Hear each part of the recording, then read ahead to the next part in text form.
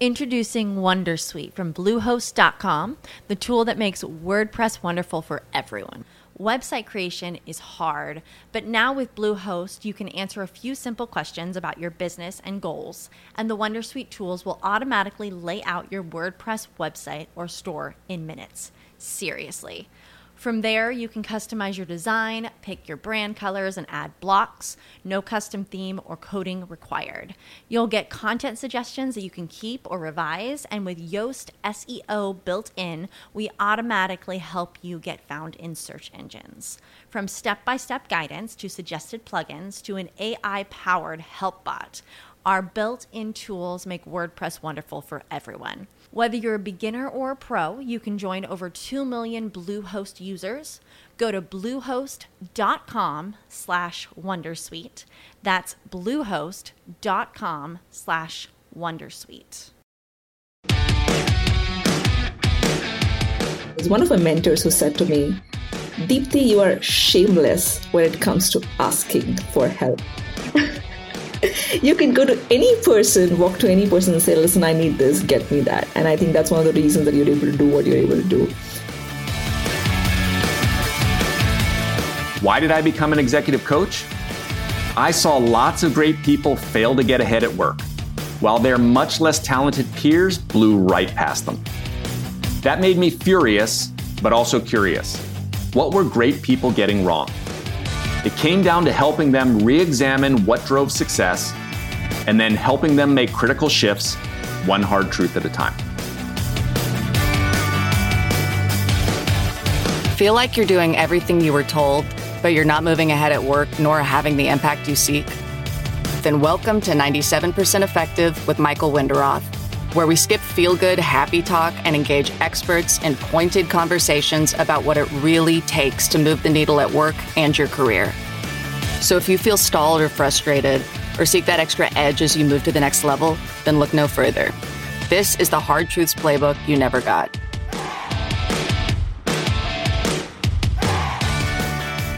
Hi, I'm Michael Winderoth, and you're listening to 97% Effective.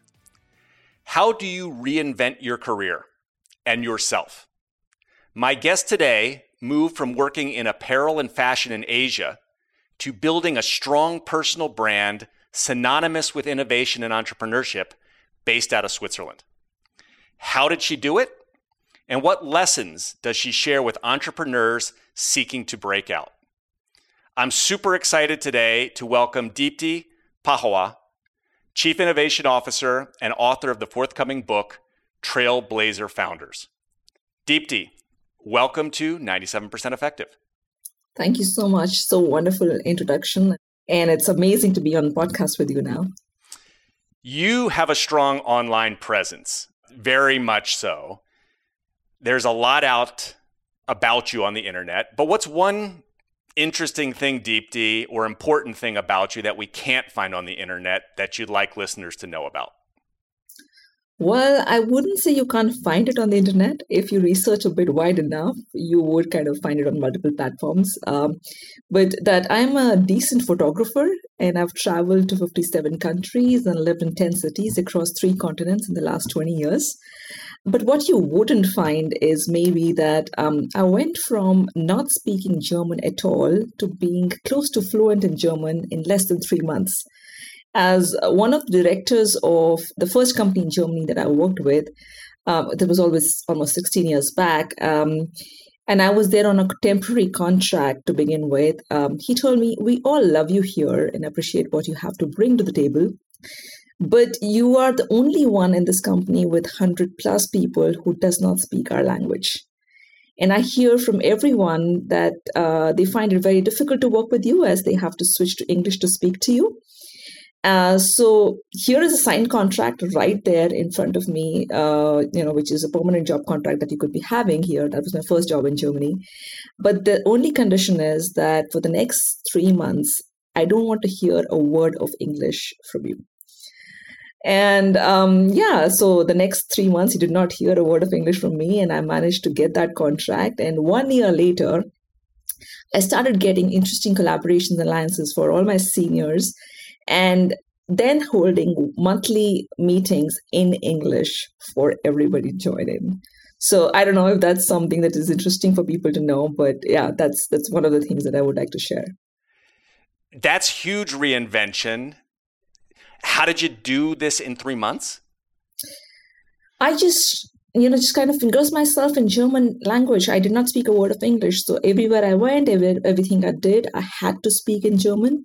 And not only in the office, what I also started doing was actually going out and, making groups where I could do activities with people with only Germans, like only Germans around. So that was one of the ways that I could actually get to master the language. I wouldn't say the written language was so good, but of course, the spoken and the conversation, it became extremely good in just 3 months. And I watched a lot of TV, cartoons actually, kids cartoons in German, which was also another way of, kind of building up your vocabulary and simple language very fast. Total immersion. And I can totally see this coming from you because you are one of the most driven and ambitious people I know. Let's start with your personal career path. When I went back to look at your career, I know you, but I wanted to look at this more closely. You started with a bachelor in commerce at Delhi University and also had a degree in fashion. And then you spent 15 years in progressive roles in the apparel and fashion industry, first in Asia. Then you shift over to Europe, Germany and Switzerland. And that takes us, ending up with the Swatch Group around 2019, where you're a senior product manager there.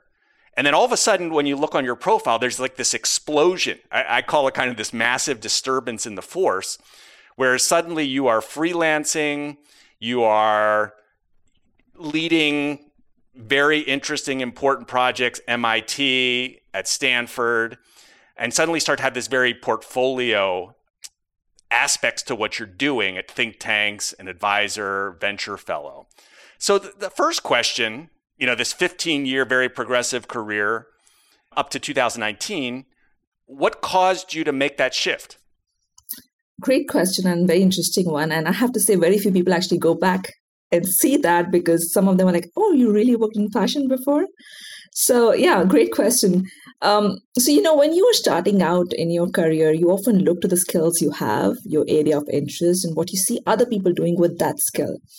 And I've been using my creative side all of my childhood and early grown-up years. I was always involved in technically creative activities, sketching, painting, sculpture, ceramic design, craft work, interior design, photography, you name it, I've done it.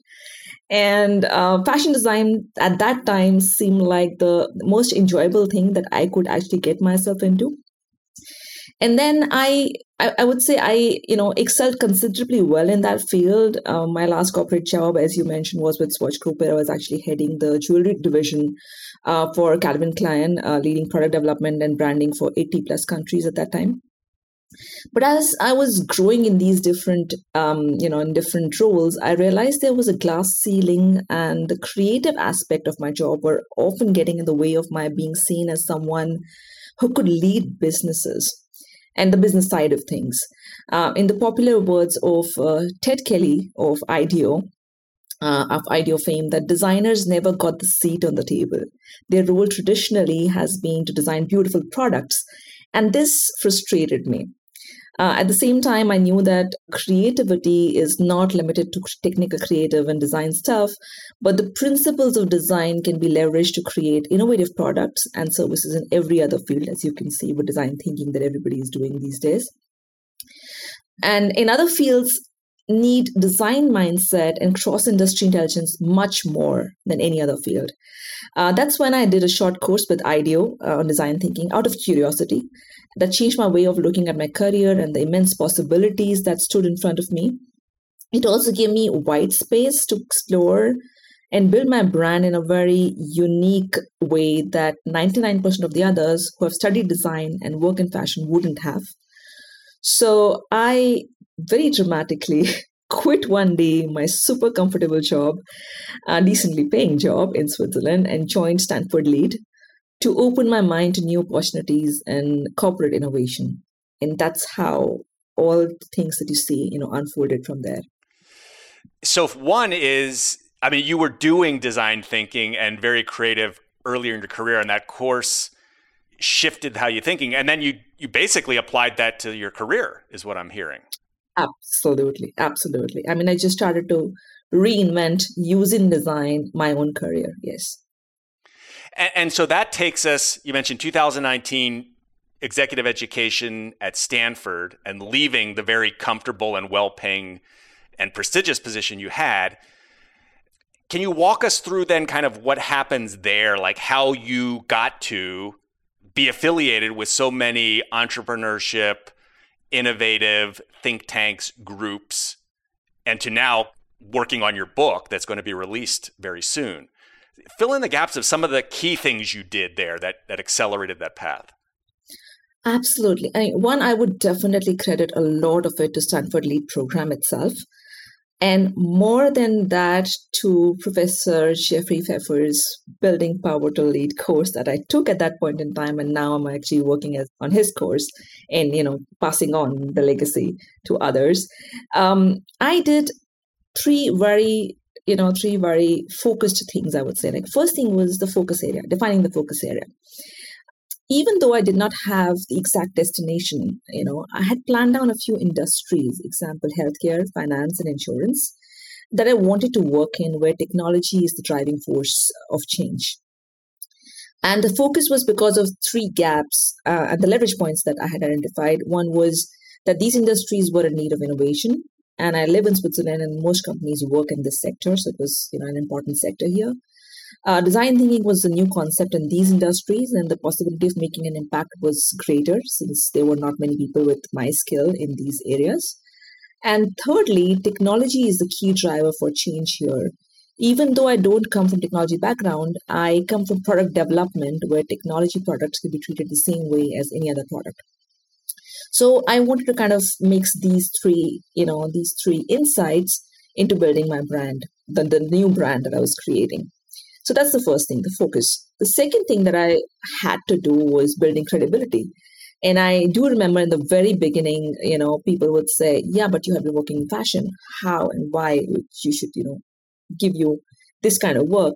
So I realized pretty early that I need to build credibility and not really take my 15 years of experience as something that is, let's say a baggage, but something that works to my advantage. This, because I've done that, I can bring something to your table which nobody else has, sort of a thing.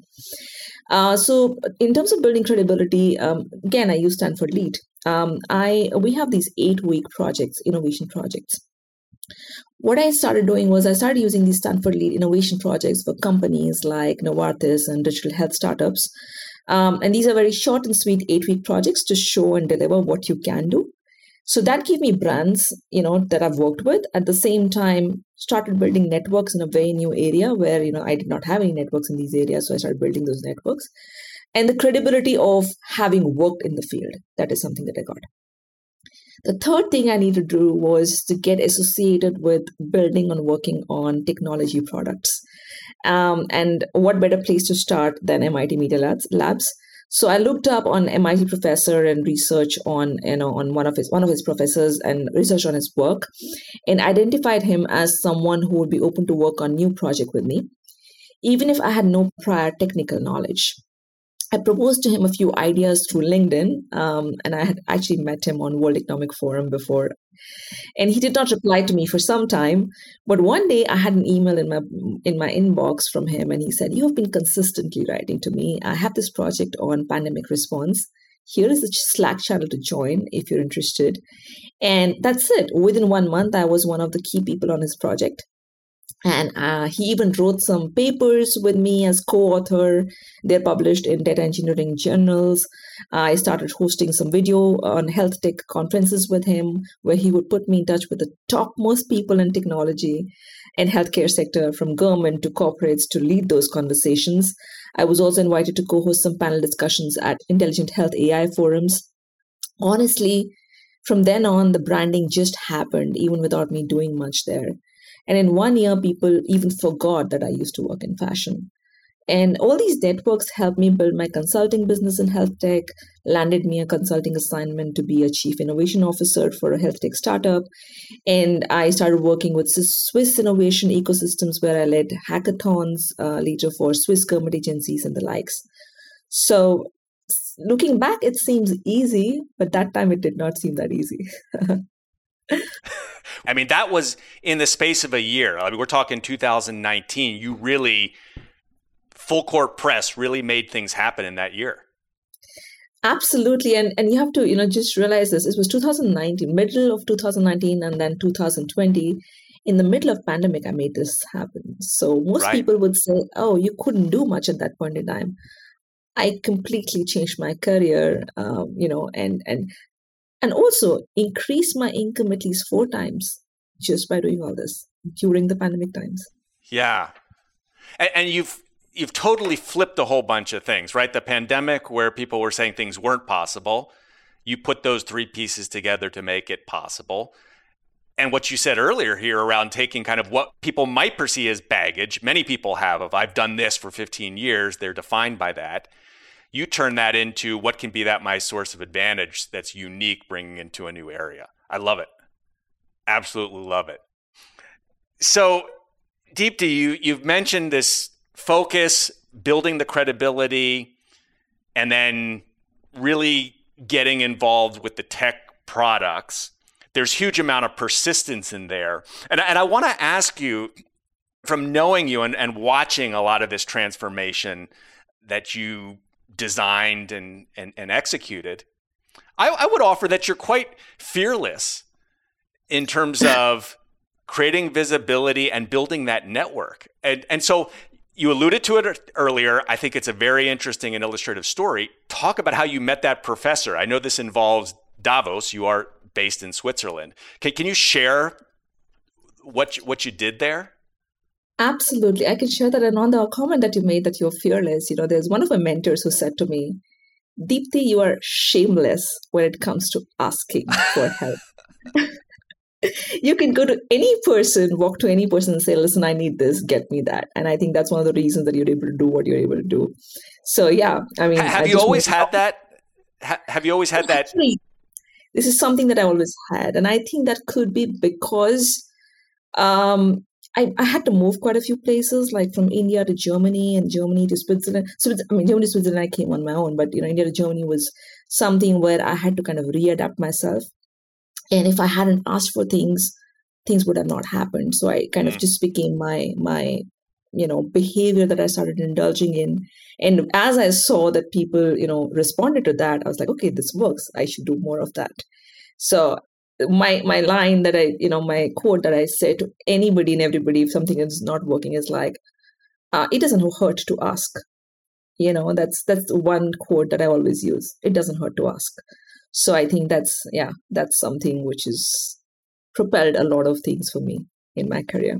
And getting back to your question about Davos, and I live in Switzerland, and that was the week that World Economic Forum was happening in Davos, and it's 2 hours away from my house by train in Switzerland. So one of the things that crossed my mind was, one, I want to build an influential network, which is where the best of the best people are involved. And the second thing is, I have to build it in 1 week, like 10 people. Where else and what better place than World Economic Forum? I knew that people pay through their nose to get there. I knew that you just can't get entry into World Economic Forum just like that. But for me, it was just taking the train and seeing, the idea was I'll go there, I'll network in the common areas outside, and talk about my ambition and aspiration to get inside any of these conferences. And if it happens, it happens. If not, I'll meet interesting people and come back. And that's what I did. And you wouldn't believe, in that day, I attended 3 conferences, which were closed-door conferences. I met this MIT professor that I'm talking about, but I also met 3 other people who are now my mentors. And one of the most influential people that you could never get to if you actually went through LinkedIn or, even through any of those closed-door networks. And just by the audacity of asking them to be my mentor right there, 2 of them agreed right on the spot. So, yeah. And so you just kind of walk up to them and introduce yourself? What was the the way that you quickly built that relationship? I had done some sort of, research beforehand. It's not like I just went there and, hi, who are you and who am I? I knew which are the people I needed to target. And of course, I did meet with 2 or 3 of them, that ones that I had actually thought of, kind of talking to about. And so I took some, backstories to talk to them. Listen, I've seen you here in the TED Talk, or I've read a lot about your research. And that was like an opening statement, and they got interested, because when you're interested in people, people get interested in you. That's one thing. And then I had very concrete things to offer. I had whoever was working on whatever project, I was like, listen, you're working on this project. I have this skill. I want to experiment. I was very open about it, that I have not done it in the past. I want to experiment with it. And would you be willing to do a collaboration, or, I'm happy to help you through some of my networks or through some of my work that I've done in the past. And that seemed to work. And, people were also, because it was the coffee area and lounges I was speaking to, people too, I think they were also a bit less formal and wanted that breather and just light-hearted conversations. And it's like, okay, who is this girl coming here up to me and talking to me? And they just gave me that time. You've been listening to 97% Effective with your host, executive coach Michael Winderoth. If this interview is making you think, make sure to share it with a friend. Now, back to our interview.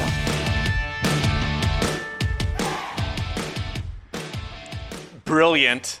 The audacity. And I would also point out, I know we've talked about design thinking here as well, but you've brought up the experimentation, and you've also brought up, when there's constraints, you have a week to go network, where are you going to ratchet it up? And then being bold of thinking about Davos and certain individuals. I think those are huge, huge lessons. Could you also talk about, you met some of these individuals, formed relationships, were helpful. Then you do a very good job at what I would say, creating platforms and communities. I know you care a lot about communities, these areas that you're interested in, but that support others, and leveraging a lot of these affiliations, MIT, Stanford. Can you share a little bit about that, or any thoughts on how the platforms of those communities have helped you or helped others in the process? Absolutely. So one of the stories, one of the initiatives that I lead that I really like to share about, and one of the most important thing that I believe I did while navigating my career shift, and the one I'm most proud of, is I co-founded LISA, which is the Stanford GSB Lead Incubator and Startup Accelerator, as part of alumni network of Stanford. And how I got started with that, I was not the only one. We were a couple of people who started that together, but I will share my thinking behind it. With all of the brilliant minds within the Stanford GSB Lead community back in 2020, there was nothing available outside a few classes to inspire innovation and entrepreneurship. And there were also limited options to keep leaders engaged after completing the program, and networking with other participants. Through LISA, the Lead Incubator, we built an ecosystem to support startup founders from within Lead, by engaging the entire Lead community in terms of, in the form of design facilitation, mentorship, and various workshops to facilitate ideas to MVP and beyond. We also got the collaboration with Stanford staff and faculty, and used Stanford Design Entrepreneurship curriculum for supporting these founders. So far, we have incubated 125 plus ideas from Stanford GSB community, with 50 plus facilitators and 100 plus mentors and other supporters from within this ecosystem. And this particular one was a result of the important concept of structural holes. And for those of you who do not know about that concept, structural holes is a concept from social network research. It refers to an empty space between contacts in a person's network. And it means that these contacts do not interact closely, though they may be aware of one another. And there's a gap between two individuals and communities with complementary resources and information, just in case of LISA, like I'm telling you about. And the theory demonstrates that users occupy the bridging positions between different communities have advantages. And LISA was that bridge between the Lead founders and the expertise available within Lead. So in that aspect, I always consider, like Lisa, when I'm thinking about any such platforms or community building initiatives, I consider strategies that create structures, events, or activities that have some sort of permanence, like, that they stay on. And they also have some sort of recurring visibility and access to the resources that you can easily lean into and potentially also grow value in time, right? So that is one thing. At the same time, another important point here is that when you build these structures and initiatives, there's a big but here. Do not try to do or build everything on your own. Get a community involved and let them lead your vision. I think this is what people often forget. They want to lead a vision, they want to lead some project, and they are like, I want to do on my own, and I am the one who is the captain of the ship. When by doing that, you lose out on the collective intelligence of people, and if you are working in innovation, you know how valuable that can be. And two, you don't get the helping hands you need to build your vision. And to be effective in building out larger than life projects, you need followers. And I think that's very important again. So just kind of building an ecosystem where the community gets involved. And to design that, you need to craft a purpose, a vision that people will follow, give them a place, community event, or something tangible to operate in where they can contribute. And absolutely don't ever forget to raise people up and give them the credit for what they're helping you build. Because you have to give them space to shine out. Otherwise, they wouldn't stay with you for a long term.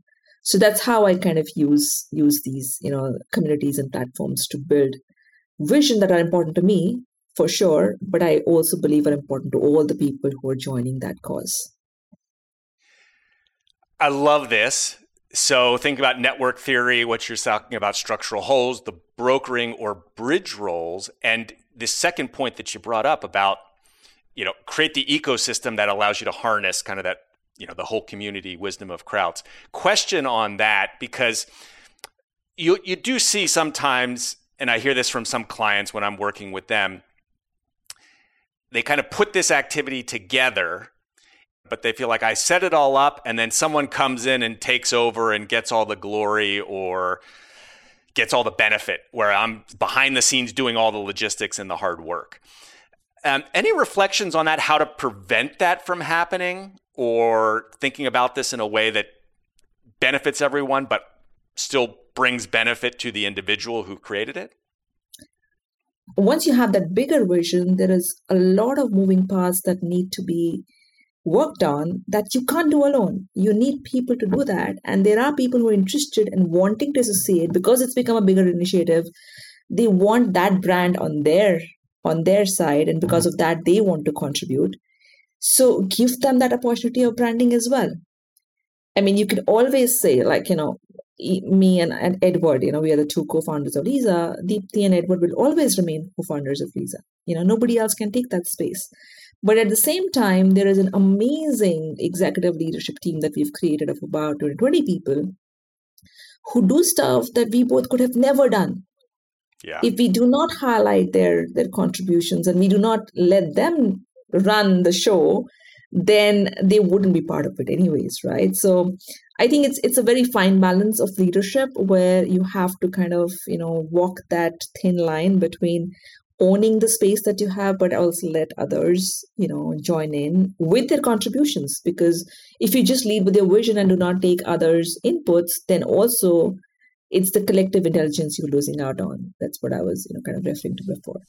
Yeah, spot on. Question two, because we were talking about 2019 going into the pandemic, where then things happen all virtually.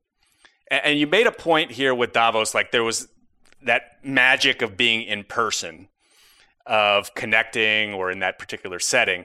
As you had to do a lot of things in the virtual setting, you probably can't create it entirely, but are there ways you've found to build strong relationships in a kind of virtual way? So one of the advantages that I've had is that I've worked in brand building for the longest possible time, but in the best sector, which is fashion and luxury. So I really knew how things work, right? But what I had not been doing was using it for myself until I quit doing that. So I invested in building a memorable brand on social media. And yes, it starts with your profile picture. My name is synonymous with that girl in yellow picture that people are not able to forget. And I should give some credit to my own creativity and interest in photography. I went with a very clear brief to my photographer and said, I want yellow on yellow with my face popping out on LinkedIn. And he was skeptical, not anymore. I even heard from one of my Stanford co-participants recently, I met him in person, that they're using my profile picture to inspire positivity in their offices. And I was like, really? So I love it. Brand. Yeah, So that totally stands out, the yellow. So again, playing to your strengths here. Absolutely. And other than that, yeah, of course, two things I did throughout while navigating the shift that I was making in my career is promote every single thing I was doing on social media, talk about it. And secondly, networking relentlessly one-on-one through Zoom with those who showed interest in what I had to offer or were even vaguely curious about it. And, the powerful thing about building a brand is that once you have established it, opportunities and people come to you and they start tagging you in their feeds because they feel you are popular, and that's how you kind of have that network effect. So it removes the barrier of proving if you are the right person for any job or opportunity or not.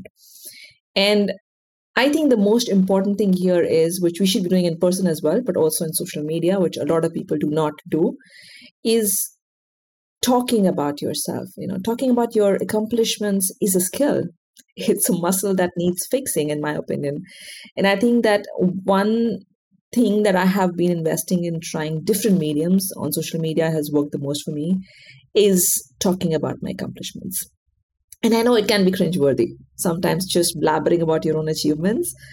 But trust me, you get better at it. You do get better at it as long as you keep practicing it in different ways and forums and find your own sweet spot. What's a suggestion? Because a lot of people do cringe around talking about themselves. Maybe that's in their companies, out on social media, right? It gets associated with self-promotion, narcissism. And, I think some people do this very well. Some people don't do it so well, and it still works for them. But would you offer any suggestions? We could go back and look how you've done some of this. I think you've done it thoughtfully. But anything that you would observe that people who really, I'm not going to do it because it's self-promotion? So the two ways of doing it. One is, of course, you have to be very clear of what you want to stand for. Your brand is very important. You don't want to be associated and being, talking about your accomplishments, yes, but not just about anything and everything. You want to be conscientious of what you're talking about and how you want to be perceived in the social media as well. That's a very important thing, right? Second thing is get recommended. You don't have to talk about yourself all the time. Get people to talk about you. And there are ways of doing that. Take part in various forums and video conferences or panel discussions and blog posts, etc., where people are writing about you and they tag you, and you have every right to reshare those posts, right? And the second thing, that when you talk about self-promotion, I hate that word. That's actually not self-promotion. By way of doing good work and bringing that forward to the world, what you're actually doing is inspiring other people with what you're doing. And if you're not doing that, you're doing a disservice to yourself and to the community that could follow you, because you're not talking enough about what amazing stuff you're doing. So I think it's more about the mindset. Yeah. And I love the reframe. Again, pulling from the design thinking world and the way that you've articulated that. Let's shift to your forthcoming book. So again, you are fierce advocate of innovation, building community, entrepreneurship. And the book, Trailblazer Founders, Breaking Through Invisible Boundaries. Central idea, and what do you want to accomplish with the book? Yeah, so a question that has been at the back of my mind as I've been working extensively with entrepreneurs, across various geography through LISA, through Swiss Innovation Ecosystem, as well as Mass Challenge, where I'm working with, um, is why certain people are very successful serial entrepreneurs and some others have such great ideas but do not manage to succeed as much. And I'm a leader in innovation management, use design thinking, business model innovation networks, frameworks. Um, and here we claim that most successful businesses and startups had a groundbreaking business model or had that perfect product market fit, the timing was right, or the right value chain, technology, consumer insight. That is all that created the disruptive startups or solutions. Well, all that is true and very valuable, and there is research that shows that works and why. But what we don't talk enough about is who are those people in combination with the right idea, business model, and everything else, and what behaviors did they engage in to get to that successful spot of being written about? And all VCs crowding to fund this idea. So, and the top most important thing that VCs look at when they are funding an idea is not the idea, it's the team, the people behind the idea. So I was just interested in that, very curious in that. And I wanted to research a bit further onto this to find out if there was lack of diversity in venture capital ecosystem, which there is. It's very closely related to why a certain profile of people get funded, which is typically white, male, who tend to get the funding more easily than everybody else. My intuition took me to place that needed unraveling themes that are commonly not talked about again. That yes, there are biases, and there are structural barriers to minority founders and people of color, but the gap in the ecosystem is not just from the side of the venture capital itself, it's also from the founders themselves. And I actually taken a lot of research from Peter Bellamy. I heard his podcast interview on your podcast itself. So a lot of it is what is actually true, the research that he's been doing, and that is kind of coming to light for me in my book research right now. But what do I want to accomplish with it? One, it's rooted firmly in social science research on ways to increase your power as an entrepreneur, specifically for, but not limited to, founders coming from diverse backgrounds, by way of empowering them with research, mindset, and skill set. At the same time, it also aims to bring forward featured stories of women and minority founders who have had exceptional success as role models and build on identified patterns and behavioral cues that help in overcoming these biases and challenges that are commonly faced by this group. Anything in particular that's jumping out, particularly as you look at this group, women, underrepresented groups? Anything that's particularly popping out? There are a couple of things, yes, but this one thing, most important finding, even for me, and I discovered this while interviewing people for this book, there was one sentence that was invariably used by almost all my guest features in this book. It's how they describe themselves, quote unquote. I actually never ever realized that I was any different or that biases even exist. I had heard a lot about it, but I never felt it myself. I was just going about and behaving like everyone else and taking my power. One of them even said, I was never aware of my blackness until someone pointed out to me on the third day of the conference that I am the only Black person in such an important technology conference. So this clearly shows that a majority of people are holding themselves back with some self-limiting beliefs, and the ones who are not holding those beliefs are doing considerably better than everybody else. But I'm still, unraveling this theme, and let's see how it evolves. But I thought it was a very important takeaway. Any last, final, important question that we haven't brought up here that you want to raise and talk about?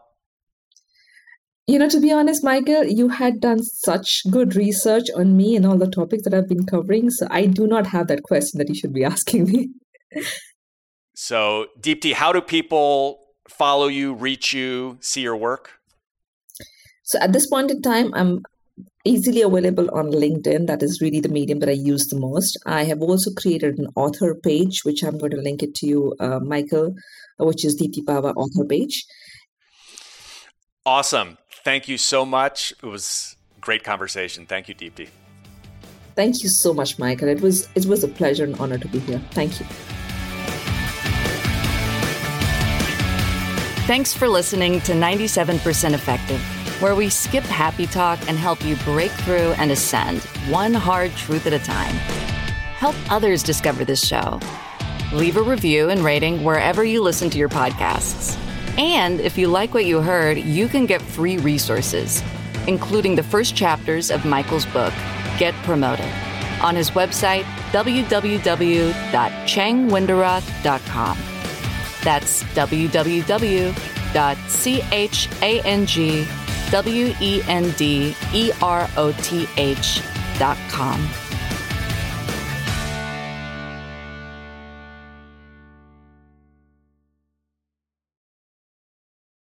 Save big on your Memorial Day barbecue, all in the Kroger app. Get 3-pound rolls of juicy 80% lean ground beef for $3.49 a pound with a digital coupon. Then get select varieties of flavorful Powerade, Body Armor Super Drink, or Arizona tea for 77 cents each, all with your card. Shop these deals at your local Kroger today, or tap the screen now to download the Kroger app to save big today. Kroger, fresh for everyone.